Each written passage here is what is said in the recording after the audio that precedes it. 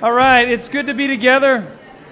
Let me invite you to turn in your Bible to Matthew chapter 14. We'll be in verse 13. Allow me to say what I shared in the first service, because I think it's worth trying to give a similar experience. So, new members making vows is beautiful when God calls people into the body. AJ administered his first ever baptism as an ordained pastor, which was super cool. And what's special to me about that is AJ and Krista started attending Christ Community when they were in college. And then, of course, AJ went up through his internship here, his seminary training. And so I wrote a note to myself and shared it with the first service that it is a privilege to be a church of first things and forever shared experiences. I mean that sincerely. Like, to have a minister of the gospel who among a church family that he and his wife have been a part of through the whole calling of their ministry to administer his first baptism, that's a first, and we all share all these firsts, right? Sometimes it's in the rejoicing category, sometimes it's sorrows, but we walk through those first things together. But then the scriptures are telling us that what we anticipate in the future is forever shared experiences, forever, with no end. And I think a little bit that's hinted in this text, so I just praise God for that. Well, I want to date myself here, but as an introduction to this text, I'll go ahead and do it again. I did it this morning. Do any of you remember the game show Super Millionaire? Much of our church is like, what's a game show? Super Millionaire. It was 2003, I think, because I was looking at my notes, and I called in and tried to be a contestant on Super Millionaire. Anybody ever called in to try to be a contestant on something, like Jeopardy? I'm not smart enough for that, but I did. I called in to try to be a contestant, and when you see people in a game show on television, they have gone through some serious hoops to get there. And so for Super Millionaire, they called it fast finger trivia. So you would call in, and over the phone, a computer would read out a question, and they would give you 4 answers, and they would say, on your touch-tone phone, place in order from the earliest to the latest. And kids, a touch-tone phone is like the old boop, boop, boop, boop, right? Right? So there would be 5, maybe 10 questions, and only those who got all the questions right and had the fastest fingers had the chance to go for it all. I made it to question 2, which means I only got question 1 right. And it just revealed to me, I think order questions are very difficult. I was a history major in college, and I like historical facts. But placing things in order is a challenge. So, for example, place in order from earliest to latest these 4 movies. Go with fast fingers. Or these 4 presidents. Or these 4 states that joined the Union. That was probably my second question that I failed. Fast fingers, place in order. Here's why I bring that up. I think when we look at a familiar story, again, like what we'll look at this morning, the feeding of the 5,000, it does us well to say, can we place in order the things that we see Jesus do here? Like, we know what he does. He miraculously feeds a crowd on the seashore there, but what order of things are we given in the Bible that our Lord does, and why does that matter? And so that's what we're going to do this morning. So as you go ahead and stand with me, and as you do, let me just reference that the sermon title this morning is a little bit of a play on words, The Order for Dinner. I do not mean like menu items, right?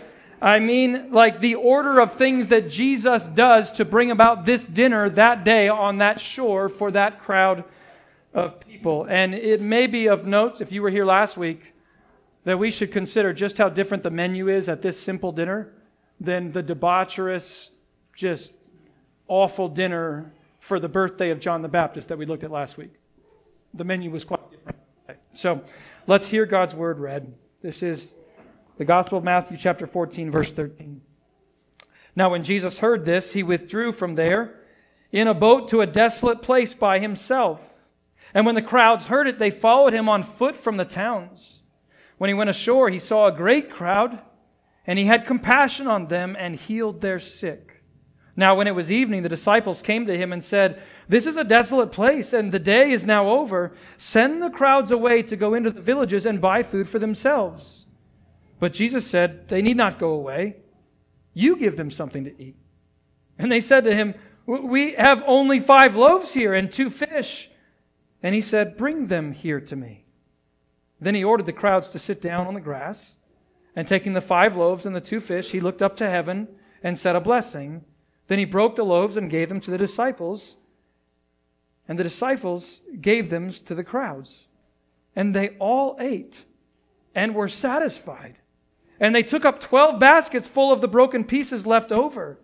And those who ate were about 5,000 men, besides the women and the children. This is the word of God. Father, would you help us to hear your word? Would you convince us of who Jesus is as we look at the order of things that he does? Would you help us to apply them in our own life by your Spirit's work in us? I pray in Christ's name. Amen. Be seated. So, when we study Scripture, I think it is a valuable thing to do to study the order of how God works. All right, so I'm not going to jump in the text first. I want to do some theology first. Maybe you're familiar with this, but across history and even in the New Testament, we see the apostles and then we see church theologians who say, who acts first when it comes to our salvation? And what does God do first? And what does God do second and third? So we understand the actions of God in his work of both creation and redemption. Well, the Apostle Paul gives us sort of a condensed order of salvation. And what the old reformers would call it is the Ordo Salutis, if you've heard that. That's Latin for the order of salvation. And Paul gives it to us in Romans 8. In summary form, he says, for those whom God foreknew, he also predestined to be conformed to the image of his Son. And those whom he predestined, he also called. And those whom he called, he also justified. Those he justified, he also glorified. So Paul strings things together, realities that the Scriptures teach, systematic doctrinal things, and says this is kind of the order they go in. And as theologians have put together the Ordo Salutis, they've beefed it up a little bit as we look at all of Scripture. And so you could say that the saving work of God, if we put it in an order, it begins with calling, and that leads to regeneration. God changes a heart. Hearts that have experienced his regeneration, they experience God's justification. Those whom God justifies experience his adoption. And those whom he's justified and adopted, they then, by the Spirit's help, go on a lifetime journey of sanctification. And those who are being made holy and sanctified, God promises they will experience his preservation. And those whom he preserved will know him in their glorification. So I just kind of gave a bunch of big things. But I say that to you because it's very valuable when we study God's Word to say, who does what first? It's always God, but what things does God do? In fact, when we did our deacon and elder training, one of the training times I spent with these men were about the Ordo Salutis. Do we know these things? Do we believe the Scriptures teach them in this order?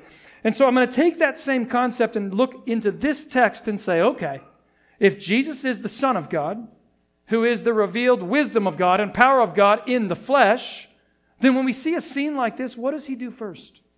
What does he do second? And what can we learn about who God is and how he works? So I think I'm trying to show you that theologically it's something we should always be thinking, but practically it can help us read a text in the Gospels. Okay? So look in verse 13. When Jesus heard this, we read that he withdrew to a desolate place. If you were with us last week, we said, well, what is it that Jesus heard that made him withdraw? And there's one of two options from the early part of Matthew 14. Either Jesus heard that Herod was angry, fixated, afraid of him, and thought that he was John the Baptist raised from the dead. So Jesus withdrew to ensure that he didn't have a collision with Herod. In fact, Jesus has done the same thing with the Pharisees in Matthew chapter 12. He doesn't want to have a collision with the Pharisees. He's not ready for that confrontation, so he withdraws to a place to be away from them. Well, maybe that's what he does here. He withdraws so as to not be unsafe or have a collision with Herod. Another reason, though, could be that Jesus has just heard that John the Baptist died. That's what's there in verse 12. And he withdraws because he's grieving. He understands the calling that he has and he's sorrowing. Right? So it's one of those two things. I lean toward he's heard about Herod. And he's aware that Herod is probably not afraid to try to kill John twice, if you know what I mean. And the reason I lean that way is because the whole section about John's death is a flashback, and so Jesus would have heard about that earlier. But you may not be aware, this is the only miracle in all the Bibles that's in all 4 Gospels. Did you know that? That's not the resurrection. And so I want to piece some of the story together with the other Gospels to say, how do we understand this? And Mark's Gospel and Luke's Gospel gives another reason why Jesus might have withdrawn. In fact, those two Gospels say that just before this, Jesus sent his 12 apostles out and gave them authority to cast out demons, to heal, and to proclaim the gospel. And the disciples have just come back to him in Mark chapter 6, and they're absolutely pumped. They're kind of like the Powells are. When everybody's excited about something, they come back, and maybe one of us parents weren't there, like, what happened? And the way Mark chapter 6, verse 30 says it, it says, and all the disciples announced what had happened. You can just see the announcement, just lobbying their announcement back and forth. Oh, yeah, and interrupting each other with excitement. And Mark 6:31 says they were so excited they didn't even eat any food. They just want to talk to Jesus about it. And it's at that point that Jesus says, hey, guys, let's go away. Like, calm down. Let's go away and let's talk about what you've experienced. Let's talk about the power of my kingdom. And so that may be another reason that they withdraw, because they were called to rest with Christ as participants in his kingdom. But for these multiple reasons, we read that Jesus and his disciples, they end up across the sea. They go to this desolate place.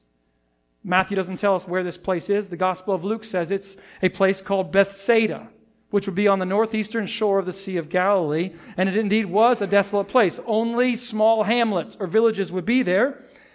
And as they get near the shore, they look out, and there's people running and walking on foot. In fact, I find it to be an odd detail that almost all the Gospels emphasize the crowd was coming on foot. I picture children, families, I remember we would take the kids to the Chicago Harbor when we lived on the north side of Chicago. I mean, children are just waving at the boat, and everybody's in a fervor. And I think it matters they would come on foot, probably running, because when Jesus got in the boat to go across the sea to this place, if people came on foot, they would have had to cruise north about 2 miles to find a ford to cross the Jordan River to come back and see Jesus on the shore. So you have this earnestness, this urgency. John's gospel says the crowd that gathered after he fed the 5,000, they tried to take him by force to make him king. So just imagine the fervor of the crowd. And when Jesus looks out and Jesus sees the people, here's what we see his first action or his first feeling is.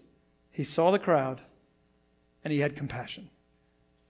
As I think about this, I'm like, well, wait a minute. What did he actually see? Like, could he see people that had physical maladies that he needed to rescue them from? Like, what did he see? I don't think it's that at all. I think it's the fact of the crowd coming on foot is something that just pulls compassion out of him, because he understands that they're aimless. Crowds are often aimless and wandering, aren't they? Have you ever been in a crowd and maybe you're watching one thing? It could be at the zoo or at a festival or something, and the crowd's watching this, and then the crowd all goes over here, and you have people that are further back in the crowd, like, what are we watching? Like, why did we come over here? And then the crowd moves, like, what are we watching now? Often people in a crowd, they don't care what they're watching or seeing. They're just in the crowd. And they just go. Like the birds you see flying in the air, like, man, they're sticking together. Who's leading the turns here? The crowd ends up there. And Jesus, he has immediate compassion. I want you to think about this with me. I'm going to tell you something that hopefully you feel with me, but it's an honest reflection. I feel comforted by reading this in a few commentaries this week. But shouldn't we be tired of the crowd by now if we're reading the Gospel of Matthew slowly? Like, I'm tired of the crowd. Jesus has got to be annoyed at this point, right? I mean, I don't know about you. I go home. I love the crowded environments in our wonky building here. But yeah, you go home and it's like, just to rest on a Lord's day. I'm an overly stimulated extrovert, or I'm a called out of my shell introvert, whatever you may be. But just to go and be by oneself after being with a crowd for hours is nice and restful. And yet you think of Jesus. He never got a break from the crowd. I mean, he would go places, and wherever he went, it wasn't just people that wanted to hear him. It was opponents who were against him. And then you say, well, there were times in which he intentionally spoke to a crowd inside of a synagogue, or he would teach inside of a house. And remember, they lowered the paralytic down inside of a house. But then even the times he would go into a house and not let the crowd come in with him.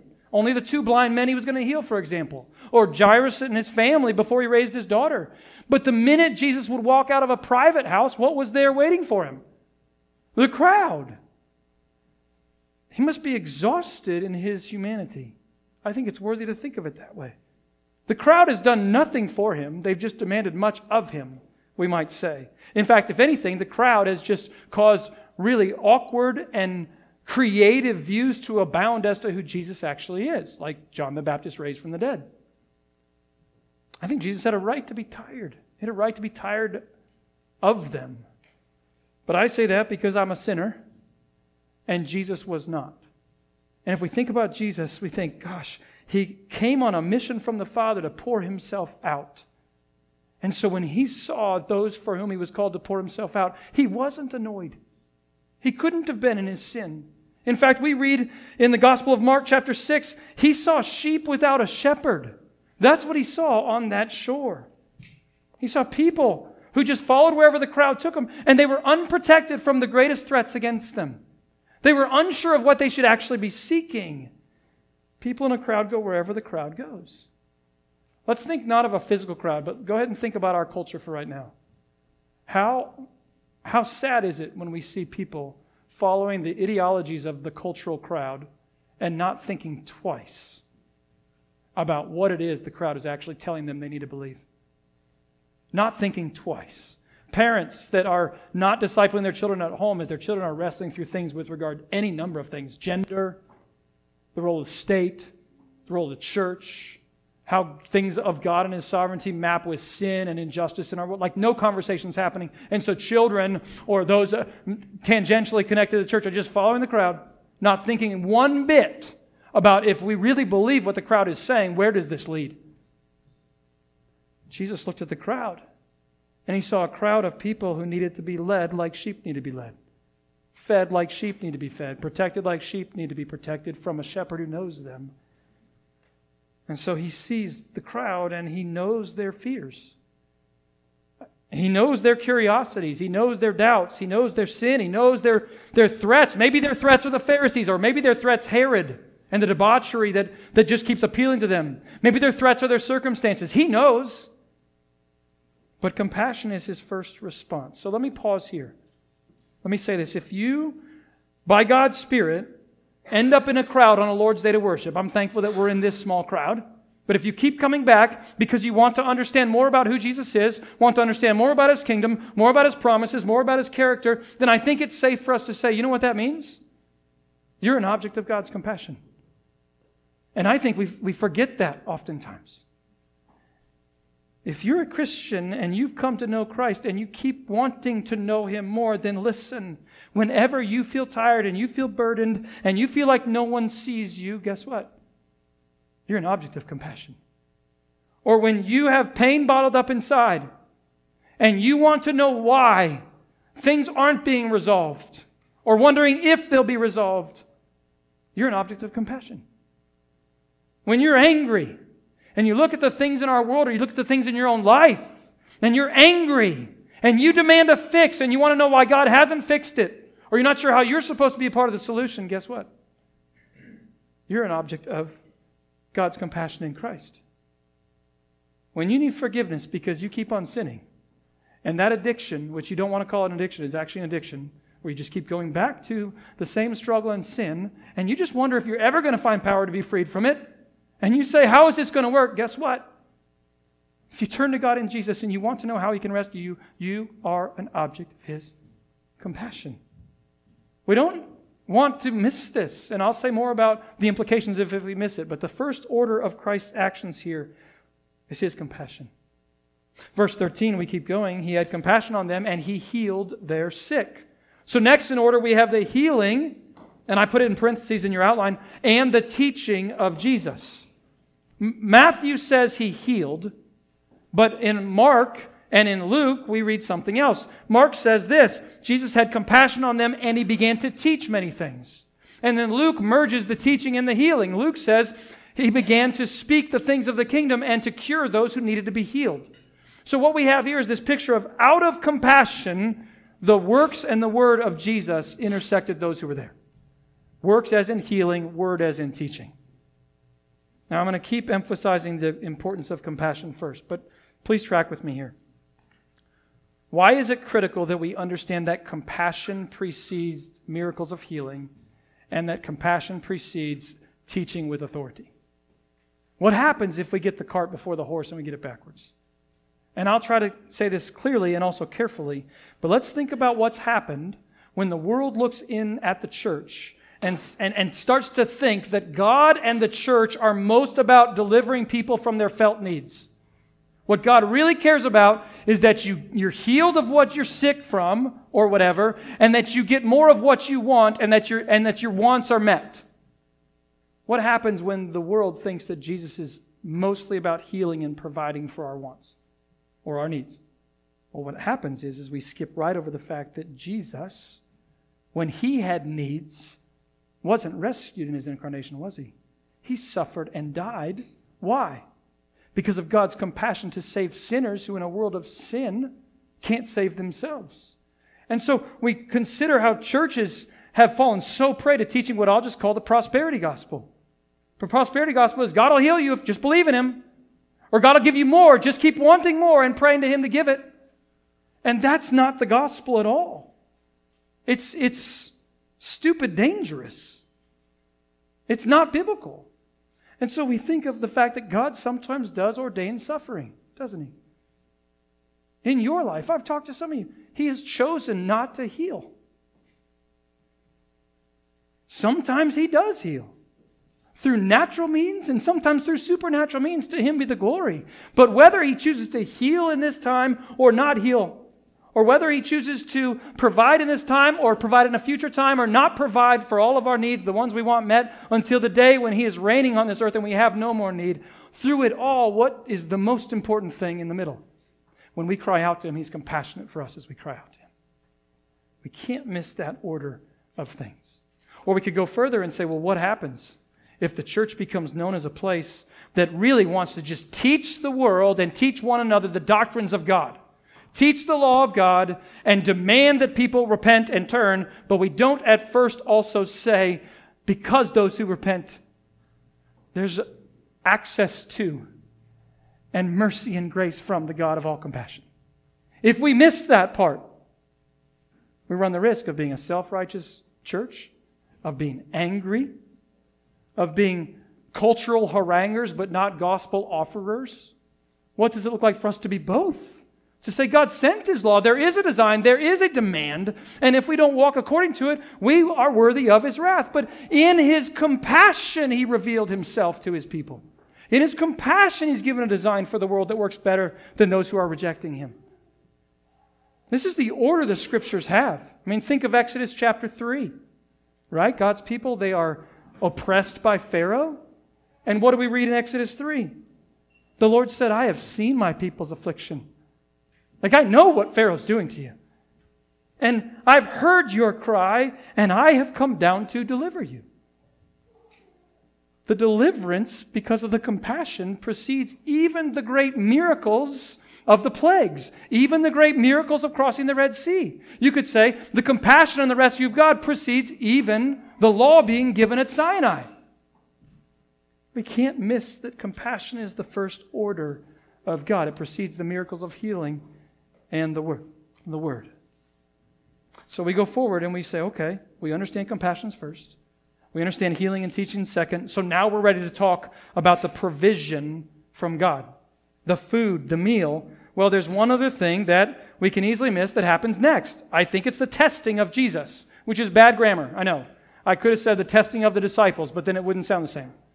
Because it's actually Jesus testing his disciples. I'm convinced of that. I don't think I realized the importance of it prior to this week of study.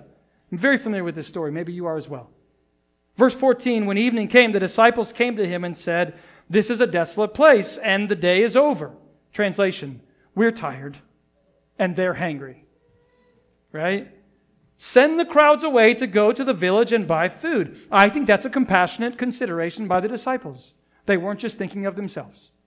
They did say send them away, though, so maybe they were like, can we end this tonight? It's pretty late, Jesus. Oh, man, he just restarted out his introduction after his conclusion. Come on, Pastor. Right? It's just going on, and they know what time of day it is. And what shocks me is verse 15. Jesus says, they need not go away. You give them something to eat. What do you mean? You want us to give them something to eat? I mean, this is the moment where I just expect Peter to say something stupid. But he doesn't. In fact, in the other Gospels, in John 6, it's Andrew and Philip that speak up, and they say, Jesus, 200 denarii would not be enough to give them each just a little bit.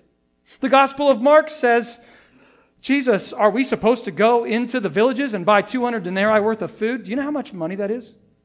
That's one person's wages, an average wage, for 8 months' worth of income. One commentary I read said, we're talking like 2,500 loaves of bread could be bought with that. They're in a desolate region with tiny hamlets at best. Where do you find this food? How is that even possible? And so the disciples are understandably swept away. This can't happen. What are we supposed to do? But I think it should give us pause that not one disciple looks at Jesus and says, you do it. I want you to do it. Jesus, we saw you calm the sea. Jesus, we saw you raise a girl who was dead. Jesus, you healed the blind men. You're the Son of David. This is what you do. And not one disciple looked at him and said, take that rock. Remember, Satan knew you could do it. You do it. Let me ask you something. When's the last time that you were in a predicament and you just looked to God in desperate prayer and you said, you do it. I can't hold it all together. I can't provide for this, that, or the other. I can't make that person forgive me. You do it. I can't change the culture around me. You do it. We want to participate with you in it, but you have to do it. I think that testing of Jesus is incredibly important. And that leads us into the provision. So the disciples, they do find some scraps and they pull them together and they say, Jesus, we only have 5 loaves here and 2 fish. And I love it. It's out on the little sign that Sharon does for you. His next words are, bring them to me. It reminds me of like times when my kids are flipping out because something's super complicated and difficult. And I'm not near as compassionate as Jesus. But you know that tone of a parent? We're like, bring it to me. Like, I will open that jar of whatever it is. Like, don't lose everything. It's okay. Bring it to me. And Jesus has that same tone. Bring him to me. He ordered the crowds to sit down. The Gospel of John said he divides them up in groups of 50 and hundreds. He breaks the bread, speaks a blessing, looks up to his Father, and he begins handing it to his disciples who distribute them. And we read that everyone ate. 12 baskets full of broken pieces left over. And we read then that those who ate were 5,000 men besides women and children. Again, I think one of the reasons that men is referenced is not just because of counting methodology, which would be common there, but again, John's gospel says that there were a bunch of men there that were ready to take him by force to make him their king. But you can do the research. Is this 10,000 people? Is it 20,000 people? It is a very large crowd, and Jesus magnificently provides something out of nothing. Now, maybe you have read more theology and more historical theology than others. I don't know. But 19th century liberalism just has worked so hard to try to find a naturalistic explanation to this. Right? I mean, one of the explanations was there was a cave nearby, that it just happened to be the cave that the villages around kept their food. And the disciples found it. Can you believe it? And they just started distributing the food from the cave. That's how this happened. Or some say it's a moral and ethical miracle. In other words, the disciples found some food. Of course, it was a cute little boy. It was the dirtiest one with the most tears on his face. And he handed his lunch to them. And as soon as he handed his lunch to them, the rest of the people in the crowd realized how beautiful that was that he was sharing. And they all pulled out of their tunic the lunch that they also brought. And they began sharing. And it just kept going. And it was a miracle that everybody cared so much about their neighbor they would share. That's bogus. There's no naturalistic explanation to this. Jesus is the Son of God who came to bring the kingdom of heaven down to earth. And he takes nothing and makes it into a feast. It is glorious, the provision of Jesus as God in the flesh. And if we look in verse 20, it's not as if he barely provided enough to get by. Listen to this. They all ate and were satisfied. Maybe your translation says they all ate and were fulfilled. The Gospel of John says that everyone ate as much as they wanted, which big family father stress, like, no, that's not possible. No one ever gets to eat everything they want. That's just too much food. We can't do that, right? When's the last time you were somewhere where everyone ate whatever they wanted? Just picture it. The satisfaction in this crowd. 12 baskets left over. Let me just say it again from the other. This text is telling us that in Jesus, God provides abundantly out of His compassion. Let me ask you, do you believe that? Some of you, I know you do. I've sat in times of grief with you, or we've walked through things that you know are going to take the rest of your life for God to prove to you He can do, and you know God provides abundantly. But I've also sat with some of you, and you don't act like you believe that. And I know some of you have sat with me in times where I wasn't believing that. Do you believe that God, in His gospel, out of His compassion, provides abundantly? In fact, what's explicit here, which is so amazing, is in Jesus, God provides out of compassion unto satisfaction right at the very moment where His own disciples declare it's impossible. I think that's why the testing is it's the catch moment for me to understand this text anew. He makes His disciples declare it's impossible, and then He provides. If you are in Christ, let me ask you, do you believe that it's often God's kindness and His compassion to bring you and to bring me to a place where you stop complaining and I stop complaining? Or we stop planning and stop trying to control. We stop doubting and we begin praying differently, and He gets us to the very point where we actually say, it's impossible. It's not possible. You can't take this feeling in my heart and do something good with it. You can't do the things for my children or for the world I live in that I don't see it. It's in the moment where His own disciples who've been watching Him, who should know Him the most, declare it's not possible, that He provides the impossibility. So I ask you, when's the last time you were at the very point where you believed it was literally impossible for you to make it emotionally, relationally, spiritually, psychologically, communally, and you saw God do a work in your heart to show you that He is unbounded and He is God? Another way to ask it is, are you there yet? I've sat with people going through hard times, and maybe you've done this too. You look at them and say, is this the bottom? Like you keep hitting a new bottom and not repenting and turning, and shock of shocks, there's still further to fall.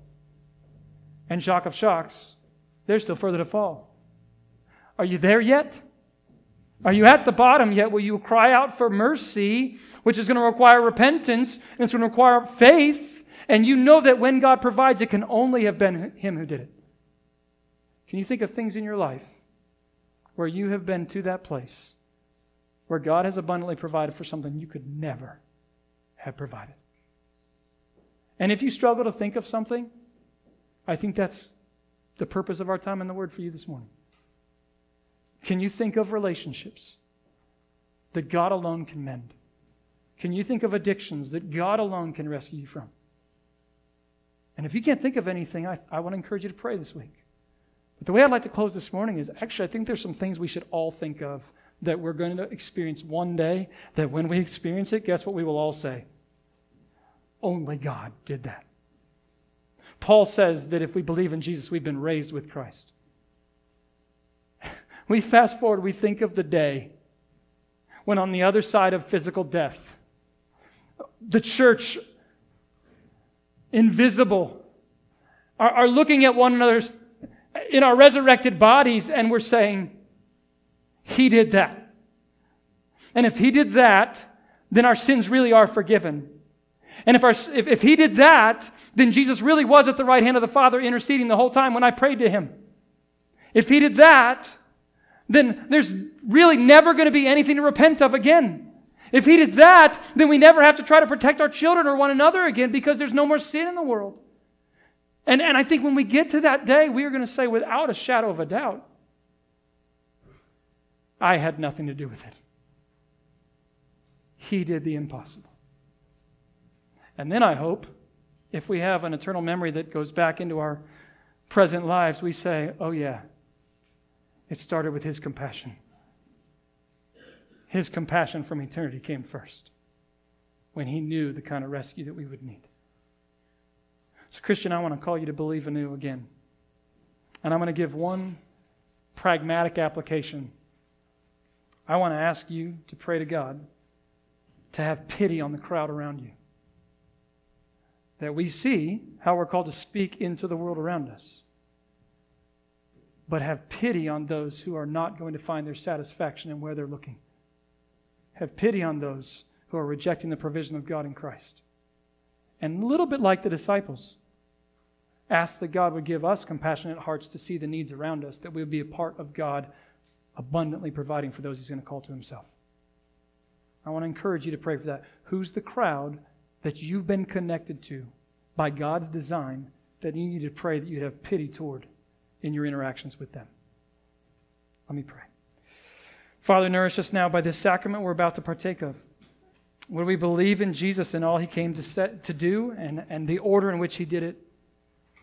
Would we act and live as the satisfied ones today by faith, who trust in what You've done because of Your compassion for us in our sin? Would we believe in Your power to conquer sin and death in Jesus our Savior, who came in the flesh, who was an incarnate God, who can make out of nothing that which provides? Would we trust in You? In Christ's name I pray. Amen.